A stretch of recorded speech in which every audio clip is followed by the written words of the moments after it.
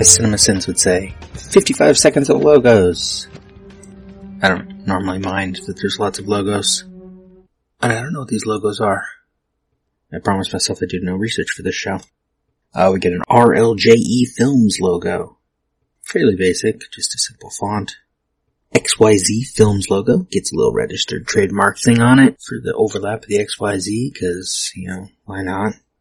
Sound and music finally kicks in when we get to Piccadilly Pictures, which has a weird overlapping rectangle vision of the top of a pillar with a little angel on it, which I was in Piccadilly a long time ago. I don't know if that's, I assume that's there. And then we get what I guess is the big logo of the group, because it takes the longest, and it's where the guitar comes in and the music gets interesting with the electronic sounds, and the logo is a lot more full of itself, with like the big 3D letters, like the Marvel logo kind of thing. UM, or U Media, I guess it is, not UM and Media.